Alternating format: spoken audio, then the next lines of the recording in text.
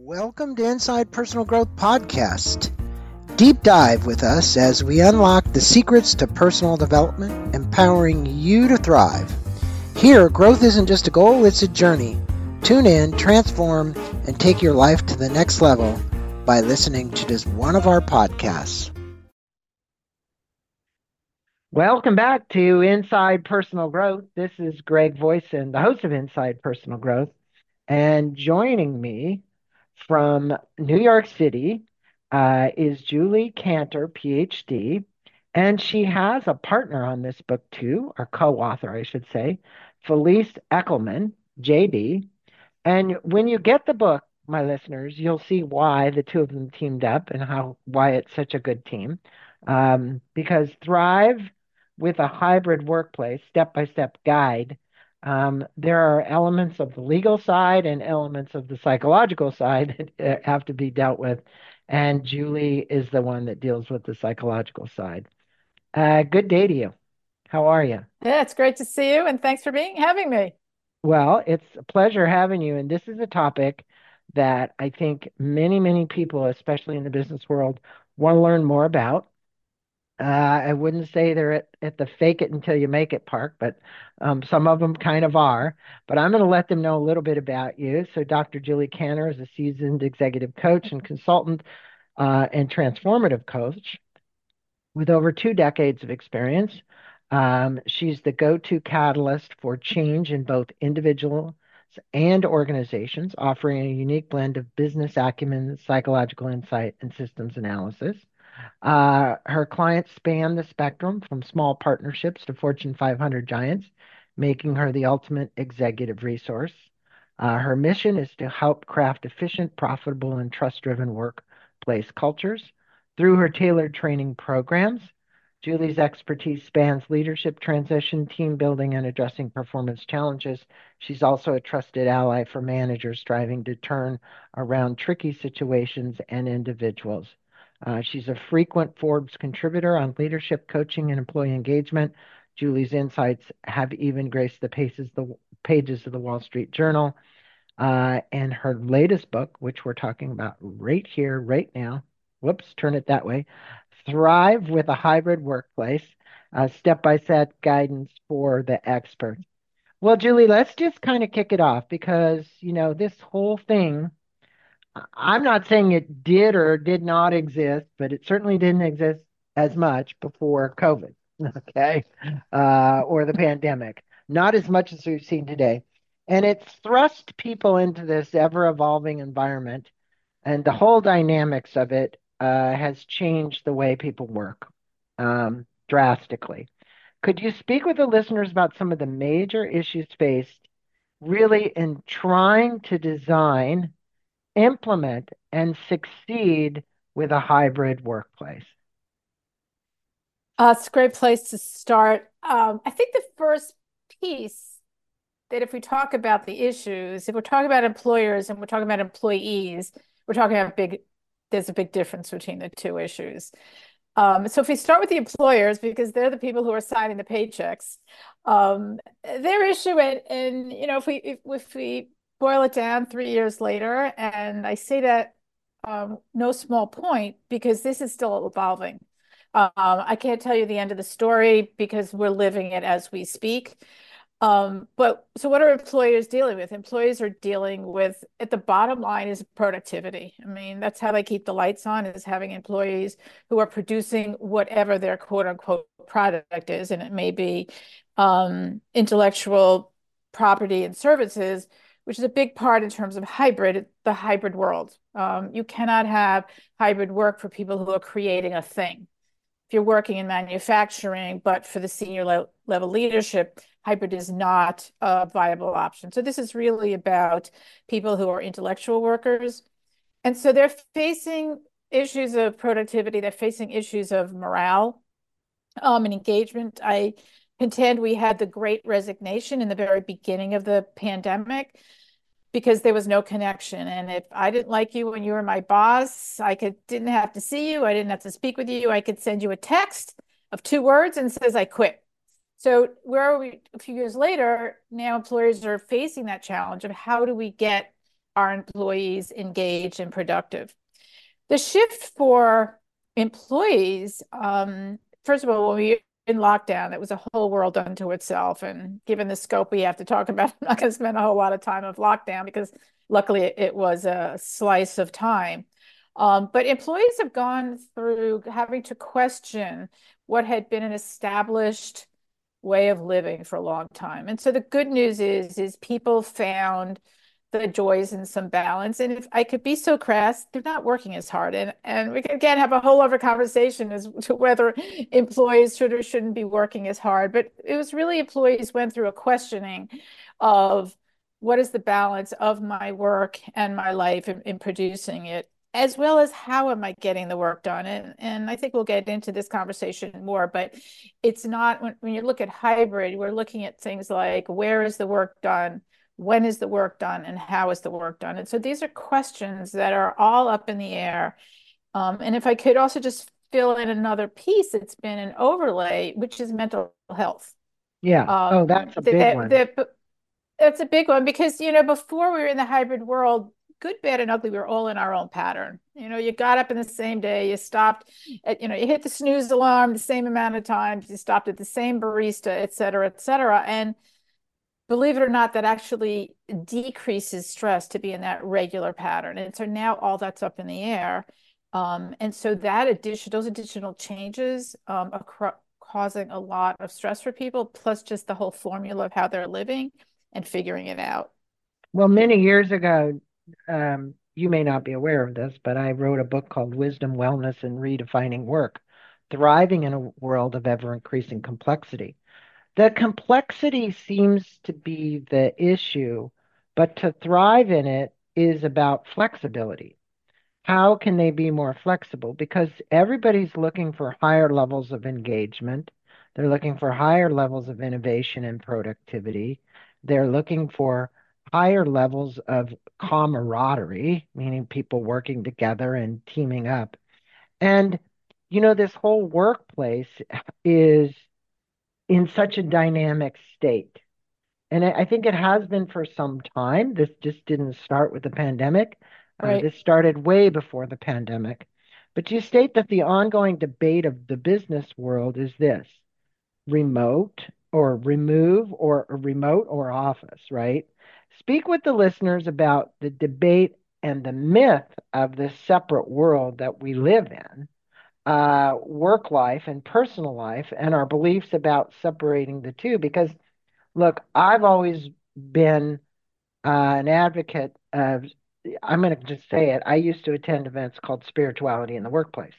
And, we bring our whole selves to work, whether we go from the bedroom to the office that we work in, or we go from the bedroom to the office that we drive to.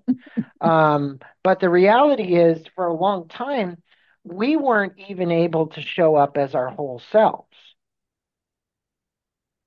Right. And so let's say if I was talking about the term myth of separate worlds pre-pandemic, you and I would be both coming in nine to five. I'm using that word in quotes because many people will argue to me that it was 8 to 8 or whatever, but we'll call it 9 to 5. Um, Dolly and Parton would say 9 to 5. right there you go.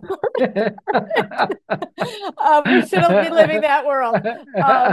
But what was the place if you go back in time in with knowledge workers is you came to work and you started work. Like you said, people weren't bringing their whole selves to work. And so the fact of you being the same person that perhaps didn't, get a good night's sleep because you were up partying or didn't get a good night's sleep because you were up with a crying baby or you had a fight with your partner, etc. You came to work and nobody really wanted to hear those things. Maybe if you had one BFF that you were talking with, but it really wasn't part of the life. In the same way, on the other end, if you had to get home for something, right? Chances are people at work were not using it, as well as if you had a bad day at work, family and friends are not necessarily interested in hearing that, but you are the same person who is coming back and forth. And so, again, if we were talking about this pre-pandemic, that's what I would have been talking about. What's Hmm. happened over time with the with the pandemic is sort of all bets are off, and for the individual who is, working at home, right? For one thing, how do you create some boundary? I talk a lot in the book about boundaries and the need for them. When your kitchen where you're prepping dinner and your office are 3 feet away, there is no boundary. And so how do you separate them? And that's another piece in terms of we're here seeing in terms of mental health and people working late and they're not separating any of this thing is where it's driving. The other piece in terms of from a psychological standpoint that people are not experiencing now with this really not a blend when you're working from home is there are no what I call micro transitions. Again, so we talk about overall level of coping. There is something to be said when you had to go through a commute, that you had this transition literally of leaving work and on that commute to work as well as home. I mean, I remember when my kids were younger, the message was when mommy's out of her work clothes, mommy's mommy, right? So give you sort of that 2 minutes of sort of literally changing your role, if you will. And so how do people create those when you're at home working? And the other piece that has happened is that we're now bringing home to work more. So it's not only just Right. work is at butbut we're coming to work and bringing our homes. And one of the things I've been hearing from managers as people not only are bringing their whole selves to work, they're bringing the whole personals issues. And I will tell you, if Felice was on the call, the first thing she would be saying, like, employers, you don't want to hear all this because you may be hearing about things that you're going to start dealing with in terms of disabilities, et cetera. But on a more organic level, I've heard managers saying to me things like, Julie, this is way above my pay grade because this separate world is not as separate as it used to be. People are bringing it in. And so managers are sort of like, "Yeah, maybe I'm getting a little bit more than I asked for." And so employees are the people who are sort of having to negotiate these changes. Yeah, well, Julie, a lot of the work today from bigger companies to even smaller companies is being done by, I'm just going to call them freelancers, right? So they're subcontracting with a lot of people that maybe have 5 or 6 gigs. They happen to be one of the gigs. I do get that, the world of HR and hiring has really changed. And you mentioned that your point of view is to embrace flexible options. Um, I think if I go way back, this whole thing around freelancers didn't exist very much at all. Right. Um, what do employers need to consider when allowing such flexibility? And how does the issue of trust? Now, here's another one, right? If I hire somebody as a subcontractor to do work for me, it actually should cost me less money, but I don't really know if they're getting everything done on time, but I've hired them for a certain amount. How does this trust issue play into the decision to allow for hybrid workplace? And I'm just going to throw that in, even people that are freelancers working for me. I totally am with you on this, and I think in terms of a few things. One is embracing flexible options. The cat's out of the bag. Like employers really don't have to have a choice about it. People have experienced it, so now the question is how are we making it work? I do think we're going to maybe getting ahead of ourselves. I do think we're getting back to more people at FaceTime in the office, but so FaceTime is an issue in terms of right when you see trust. We used to measure productivity by if you were sitting in your seat in the office, right? You could have been shopping for, somebody's holiday present versus, somebody else is actually doing work. Um, but trust, so you hear trust initials like, employees saying, well, you need to trust me. Well, at the end of the day, again, the lights need to stay on and you don't want your paycheck to bounce. And so they're running a business. And so trust really works two ways. And it fundamentally is, are you meeting the deliverables? And I hear you in terms of people who are gig workers, part-time, et cetera, that one of the burdens that are sitting under management is to defining the deliverable. And Hmm. that takes work. Because if you're going to build trust, then you have to, and it's reasonable for a manager, excuse me, to expect people meeting those deliverables. I will tell you an extreme. And this is, I see this shifting a lot as we're moving. It had really been an employees and work environment that I didn't like it, Greg. I could quit and I could find a job across the street. Not so much the case anymore. It's becoming a little bit more of an employer's market, Market, right? but market, right? So, but part of what I've seen is managers being afraid because they're hearing, trust me, trust me, trust me. Managers are being afraid to set expectations as simple as responding to an email. Hmm. I mean, and I'm talking about bosses, I mean, direct reports responding to their bosses. Um, an email. I mean, that's, I don't know, isn't that written somewhere? Like your boss emails you, you respond back to them. And so, it's one thing to say, trust me, and it's another thing for a manager to expect you to meet deliverables. And so I'm somebody who sort of doesn't buy the just trust me, what's the expression? You need to earn trust. Um, it's really about, understanding what is expected, what is the product, if you will, and is the employee meeting that? Well, you know what, Julie, I've seen, and there's a true dichotomy. I get that somebody like Elon Musk who kind of says, hey, look, you're all fired and we're going to clean house. And we're going to bring people in who aren't going to just be here part-time. They're going to work and you're going to show up and go through the door. I get that. The dichotomy is, when we spoke about this, Yvonne Chouinard. When you look at the levels of productivity where the culture is embracing what we're talking about, Anne has found the right formula to embrace flex work hours, give people time off, let them be more creative. So this concept's not new. In your estimation, what are the pros to this flexible work schedule and what are some of the cons? I mean, I think I've seen, look, Amazon dictated back again to employees to start coming back to work. That was a while ago, but we've seen the migration back. My son's company, Adobe, the same thing. With Salesforce, I mean, I've watched many of these companies like move back to more of, hey, come to work versus be away from work. Right, right. Well, it's interesting you saying come to work, and you said it really nicely. When I'm working with clients, one of the things I've suggested them shifting is saying you have to come to work, right? And you beautifully didn't say that, right? It's like you have to come in as opposed to the days you come in, right?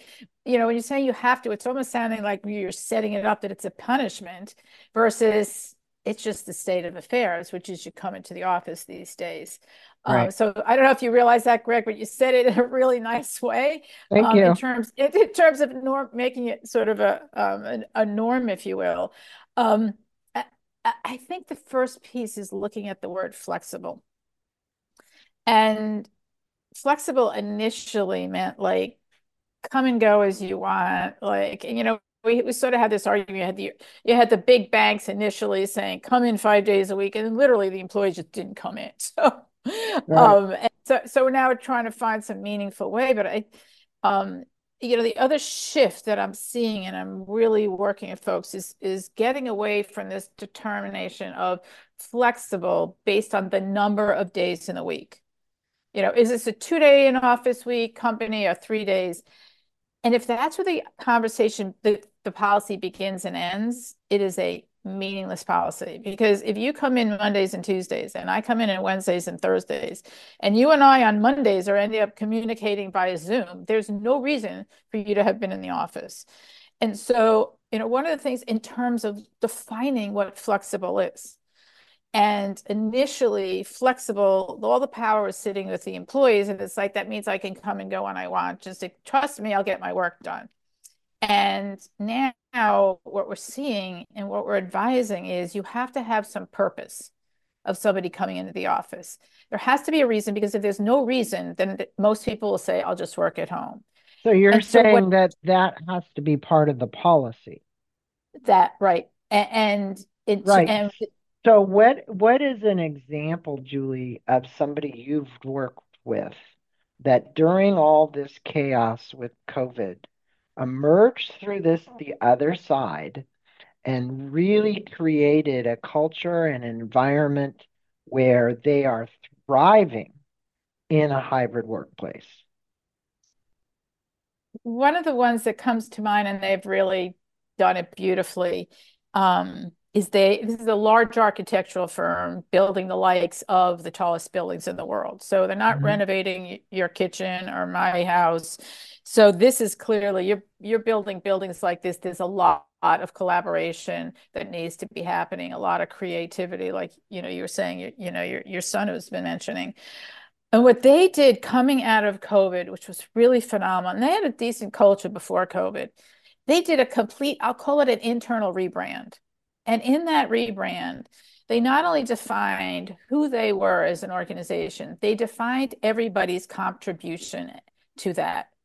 And so they started with a they tapped into everybody's individual needs and value and said, we value you in, and part of us creating a whole is that every one of you matter. And Mm, so, and I mean, it was really powerful. They spent a lot of time on creating this. We worked on, very, carefully wordsmithing it. So it wasn't just about the big whole. It was about everybody's connection to the whole. mhm, And then they work towards, okay, let's step back. And again, working at getting alignment, which is a really important piece that, you see sometimes employers do a great job of defining what it looks like to be collaborative, but they don't take the time to make sure that the employees get it and buy into it. They spent a lot of time working in small groups and teams, having them talk about their quote unquote product that they, right? Everybody, you have the engineers, you have the designers, and helping them through it own the fact that they are again part of a whole. well, And and I think look, if anybody in HR or a CFO, they know the human capital value of their company, meaning it's on the balance sheet. And there are people that work in partnership with them. I'm going to use this term. Call them their employees, call them what you want, but they really need to become partners in the business and look at it that way. um, are the ones that are really going to make the difference on what I would call an exponential growth, an exponential new product, something that's going to change the face of the company, whatever it might be. And you talked about the role of this leadership, and you used a term called interpersonal glue um, in in the chapter on connecting, right? Um, you provide the readers with some action steps in building interpersonal glue and the direct reports and the team at large. So we're just talking about teams and collaboration. Speak about some of those action steps. It was very clear in your book, and I thought it was a good part to highlight. yeah, no, totally will give you some specific examples in a moment. I just want to also sort of share with the listeners about the importance of interpersonal glue and connections. It is, and again, operational word personal, interpersonal glue. It is not just about us connecting on the work, because if we have a personal relationship, then we will be able to plow through the good times and the bad. You and I are working on a project and we don't agree, but we like each other.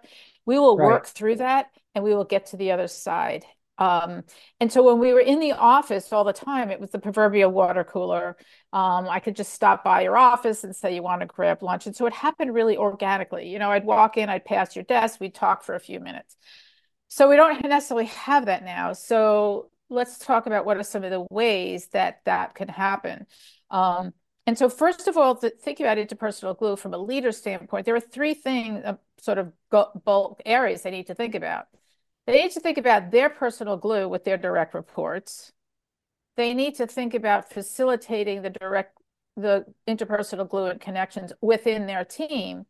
And they need to ultimately think about creating opportunities for individuals to be building their own interpersonal glue. So again, we have to now think creatively because they can't just stop by. So what are some, and these are working on the premise that we are not located in the same place, because obviously if we're in the same place, then we could use the good old fashioned ways, right? So what does it look like for a boss to set up some what I'll call rituals And this is, personal, in terms of the frequency. Some people it's every day, some days it's week. I mean, it sounds kind of simple, but just taking the time to reach out to somebody, send them a Slack. How you doing? I mean, literally, it can be short and sweet, but it's a way of sort of you're on my radar. And so as simple as that. And so let's take it a little bit more advanced, if you will. So what does it look like to create, and this does sound good old fashioned, but I can tell you it is not frequently the norm, is have a regularly scheduled meeting with the person, good old Mhm. fashioned one-on-ones. They don't necessarily happen as frequently as they should. I know many managers like, we don't have anything to talk about it. We can skip it. Well, that's not how the employee experiences it. So take that time to be conscious of when you're available on a regular basis. The other thing I suggest is what did open office hours look like, right? Most of us experienced it when we were in college or in high school, right? Where you're a teacher, set a block of time every day that they were in their office or whatever frequency, you could just stop by. And so I've worked with leaders to create a time of office hours where, and practically it's literally about leaving open your Zoom or your Teams or whatnot. And so anybody knows it's a standard link that between, say, 12 and 1 every day, the boss is available for a quick question or whatnot. Um, Bosses, nobody's calling them. They can do their own work or eat lunch or what have you. Um, but again, creating some forum where there's a natural flow every day to be connecting. It also could mean, and this is again the personal side, and we're going to get into the team flowing, is like what are some rituals that the team can do that the boss could facilitate? One of the things I talk about is a pre-meeting. So if we were all in the office and we have a 2 o'clock meeting, chances are some people will show up at 5 to 2, some people will show up at 2, some people will show up at 10 after 2. And so during that probable span of 15 minutes, most people don't quote unquote start working. They just are, catching up. How was your weekend? Did you find any good restaurants? How's your partner, et cetera? And that's building that interpersonal glue. So, what do we have now, and how do you create it in this remote world? Um, so adding in consciously what I call a pre-meeting. I mean, these days, if you're 1 minute late for a 2 o'clock meeting, it's like, oh, sorry, I'm late. If you're 3 minutes late, I'm really sorry that I was late, right? There's no time for those pre-meetings. And so come up, with, first of all, allow the group to have permission to spend the time. And the only rule about this is it's not work basis. Does and so some clients they just set that and they've got a chatty enough group that they don't have to structure anything and they know people automatically will sort of keep things going. And other places they come up with something more structured. The good Mhm. old fashioned icebreakers that you'd hear about if you were doing some kind of team building, but come up with some structure and they could be, there are lots of different ways you can do it. Just come up with some fun things. And again, trying to create some structure for a team that wouldn't naturally flow into it. One of my favorite ones recently is everybody sharing, the last two things you bought online. Mm. And it's amazing how interesting, how much I did it with a group recently. And there's one woman who was buying, child favors because she was having a 5-year-old. And there was another person who was buying doorknobs. And so for the first person, people were learning she had young kids. And for the second person, they were learning the person just moved and they were renovating their apartment. So again, creating some structure for the I think unstructured, if you will. I think one of the things about building a community, no matter what it is, and I recently had Charles Vocal on here, um, is that we care. In other words, one thing to say social media is community. It's another thing that we're trying to help one another in some way, right? Versus that. Now, I think that that process you just talked about, pre-meeting, it needs to happen kind of naturally. It needs to happen where people can express themselves some way and feel like they're being heard and being heard by other people that care that they'll really want to hear versus just talking about trivia or something like that. And Right. I don't clearly know how exactly to set that up, but I think that there is probably a divine way for that to be created. You're calling it interpersonal glue, and I think that that's good. And I think the pre-meetings are a great idea. They're certainly a good idea. Um, Staying on this thought about leaders, you talk, your book throughout is about intentionality throughout the book. So that's like, this is my intention. How can you help leaders get off of automatic pilot regarding how they communicate? Um, and especially having effective communications in the hybrid workplace. Because I think what happens is, doesn't matter if it's a Zoom call or it's some other Slack or it's how we're communicating with somebody, uh, people get into a pattern and they kind of keep that pattern and they don't break it. They don't change the mold. They are who they are. And I think it's not that we want them to change, but we want the result to be different. So it's like I come to a meeting, I just, well, I don't want to just go to another meeting. I want there to be something meaningful that happens at that meeting. Right. So the first part of what you're saying, the second part about meetings are two different things. And actually, in the book, I have a whole thing on meetings. Meetings are one of the things I say, don't get me started on, because I've never met anybody who said I spent too much time in meetings and half of them are useless. So the first piece, and on that one that I talk about, is doing what I call a meeting inventory, which is start with looking at the meetings that you're having. Meetings are expensive. I mean, if you Right, oh put yeah, a couple of personnel in the same room, then you're multiplying what their salary is in that 1 hour. right, Um, Again, there's a full, very specific guidelines in the book, but just throwing out some of it is starting at looking at who's invited to the meeting. Is there a reason for it? What is the purpose?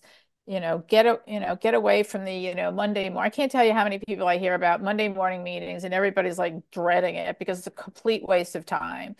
It's like, well, what is the purpose of it? And so that's what I'm saying in terms of being intentionalities. You have to start questioning things that you've been haven't questioned in the past. I think in general, I put it that way. And so in terms of communication, the good news, the bad news is we have a gazillion modes of communication. We can Slack, right? We can text, we can use Miro boards, we can use Google Notes, we can email, like the list goes on and on. Um, and what happens with where there's a breakdown in the communication is people are doing the same thing. I literally was in a team meeting yesterday, and before it got started, one person said to the other, "Hey, you haven't responded to my email." And the other person said, I don't read emails. It's all on Slack. And so you see, I mean, it was so obvious that part of the reason the breakdown of communication, they literally were communicating differently. And right. so one of the things that I talk about is sitting down as a team and coming up with a communication charter. So go up a level, right? And think about how do we need to communicate and what ways do we need to communicate? The good news is the boss is you have a little bit more weight in terms of how you're defining if we're using email or Slack or whatnot. But come to some common agreements. The other thing, again, very practically, is have conversations about if you have multiple, and let's just say simply we have email, Slack, and individual phones. Let's just simplify it for that. And you literally say, if you need an answer in the next 24 hours, shoot an email. Or if it's factual based, you need to documentation. If it's something you need in the next hour, shoot me a Slack. If it's something you need in the next 10 minutes, you can text me. And if it's something you need in the next minute, you can call me, but use that very, very sparingly. And so Right. when And the I think your questioning about meetings is very, very valid. And I saw that in the book. Um, I also would probably throw in there, Julie, a why. Why are we meeting? Most people who are at senior levels and are trying to have meetings are wanting to know what the why is. Um, and if you keep digging down, you'll probably find a lot, like you said, a lot of the times there isn't a significant reason. But I'm not certain, and I know this might sound confusing. Sometimes there doesn't need to be a reason. The reason is that we are collaborating together, that we're coming together as a team, that we're having time to speak about, like you said, somebody had doorknobs and somebody else was buying things for a 5-year-old. Some people may not want to come to that, so make it voluntary, right? They don't want to hear the pre-meeting stuff. Great, then just come to the meeting, right? That we're Greg, having. I'm actually gonna, sorry, interrupt you and push back a little bit on that one. Go ahead. If you say by definition, I, as a leader, think that it's important for my team to connect, then why are you going to give somebody a pass for showing up to that meeting?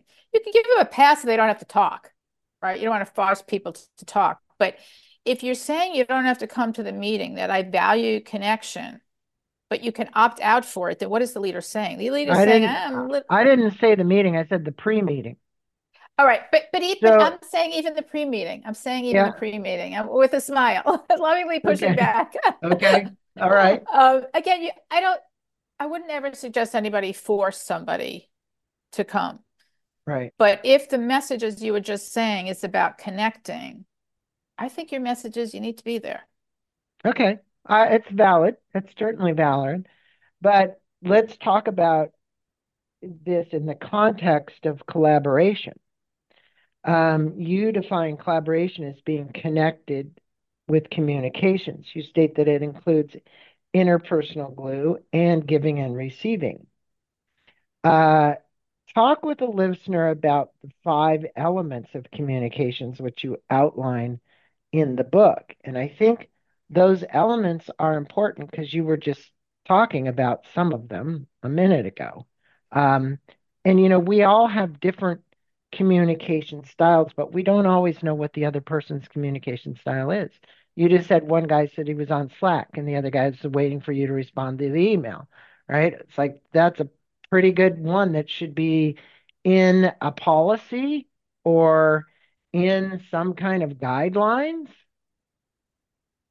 right? Yeah, totally. And I think there's other, and you probably can see more generationally. I mean, again, I'm generalizing, but typically folks who are older prefer email. They've been doing it for a while, and folks who are younger prefer Slack. Folks who are older do remember that if you pick up this thing that's about 3 by 4, it's called a phone, and you actually can call somebody, although most people don't even do that. And you talk to somebody who's younger, they never want to talk on the phone. So, um, one of the things in terms of the 5 elements, again, this sense of intentionality, is think about what they are and what's the best way um, to communicate. And so the 5 elements, and I'll give you a little word on each of them, but the words, how it looks, how you sound, what's your body language, and the overall appearance. And so the words are literally what's on the paper. And I think we all know of times when there's been a miscommunication. If it was my preference, I would have emojis become business standard because it is our attempt to put emotion into the words. So if I'm saying something and I'm joking, I can put a smile. Whereas if I don't put that in, again, it's not really used. So, but if without it, may not know if I'm serious or I'm yelling or I'm mad or I'm happy or joking. So the good news about verbal is you can document it and it's written, or it's obviously when you speak. But before we get into the speaking, because that brings in the other components, but when you use things like Google Docs and emails, and Word, etc., you just have the words that you're communicating with. Then you add the visual. And the visual is everything from a piece of paper where, again, you talk to the architects or creative folks, they're thinking they add visuals a lot. But let's talk about the visual first for your body. And this is where I get to folks about, I've been coaching people in terms of just Zoom, right? So you and I are not sitting in the same room, but we can see each other. We can see that we're both not wearing t-shirts, that we rolled out of bed. And so we're both making a visual impression. I speak a bunch in the book about, Zoom and how you're looking on the camera because those things matter. You're communicating something. If you're sitting there sort of slacking and your eyes are half closed or you're looking elsewhere, you're communicating, even though your words may be the same. The next component is your voice. And if you look at our mediums, went from the written word to some pictures. And then if you pick up the phone and you're talking voice to voice, your voice qualities, how fast you are, whether you're yelling, whether you're soft, whether you're, using a lot of punch and emphasizing, you can communicate a lot of things, right? You can tone down whether it's sarcastic or you're joking just with your vocal qualities. And so just even getting up to there, that's where it sort of pick up when you have folks where you're getting there's the email or the Slack and they're going back and forth and there's no interpersonal glue and you're feeling some tension, pick up the phone. Chances are there is some breakdown in the communication, the collaboration. And when you add in the vocal qualities, a lot of this can be dissipated. The body language is everything from are you smiling, how you're appearing, are your hands crossed, are you moving a lot? We communicate a lot of that, which is part of the reason of the beautiful part of Zoom, right? That we've added on top of the verbal from the phone and the qualities, we've now added body language and um, a lot of the qualities of how we communicate or how our bodies move. And the Hmm. appearance is the overall sort of, how are you coming across? And it's everything from your dress. Again, I mean, I have was working with somebody recently. They were in a large media company, a young population. We were talking about presence on Zoom. And somebody was like, I really don't want my camera on because then I need to think about if I've showered in the morning and if my t-shirt's wrinkled. I'm not making this up. This is true. Right. Um, and so he wants to leave his camera off.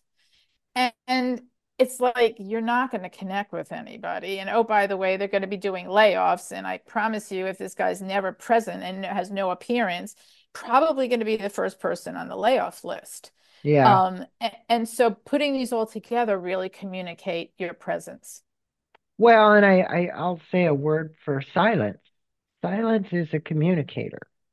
Um, just not saying anything, right?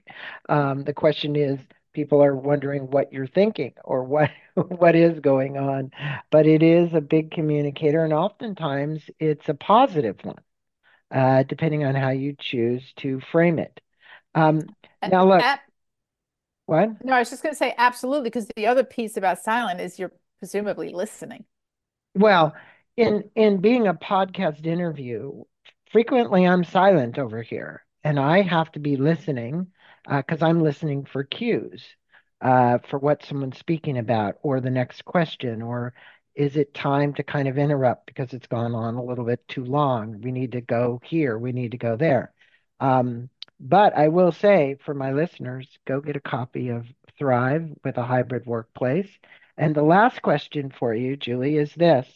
The book is filled with great advice. It's really well laid out. I want to tell my listeners. And if you want to go find out more about it, go to Julie, Julie, Kantor, Kantor.com/book. You can see it just by clicking book. There you can actually see the table of contents. You can look into it. It's really well done website. That page in particular about the book is awesome. Um, what big 3 points would you like to leave the listeners with regarding creating a productive, creative, and engaging hybrid workplace? The first thing I would say is not all days are created equal.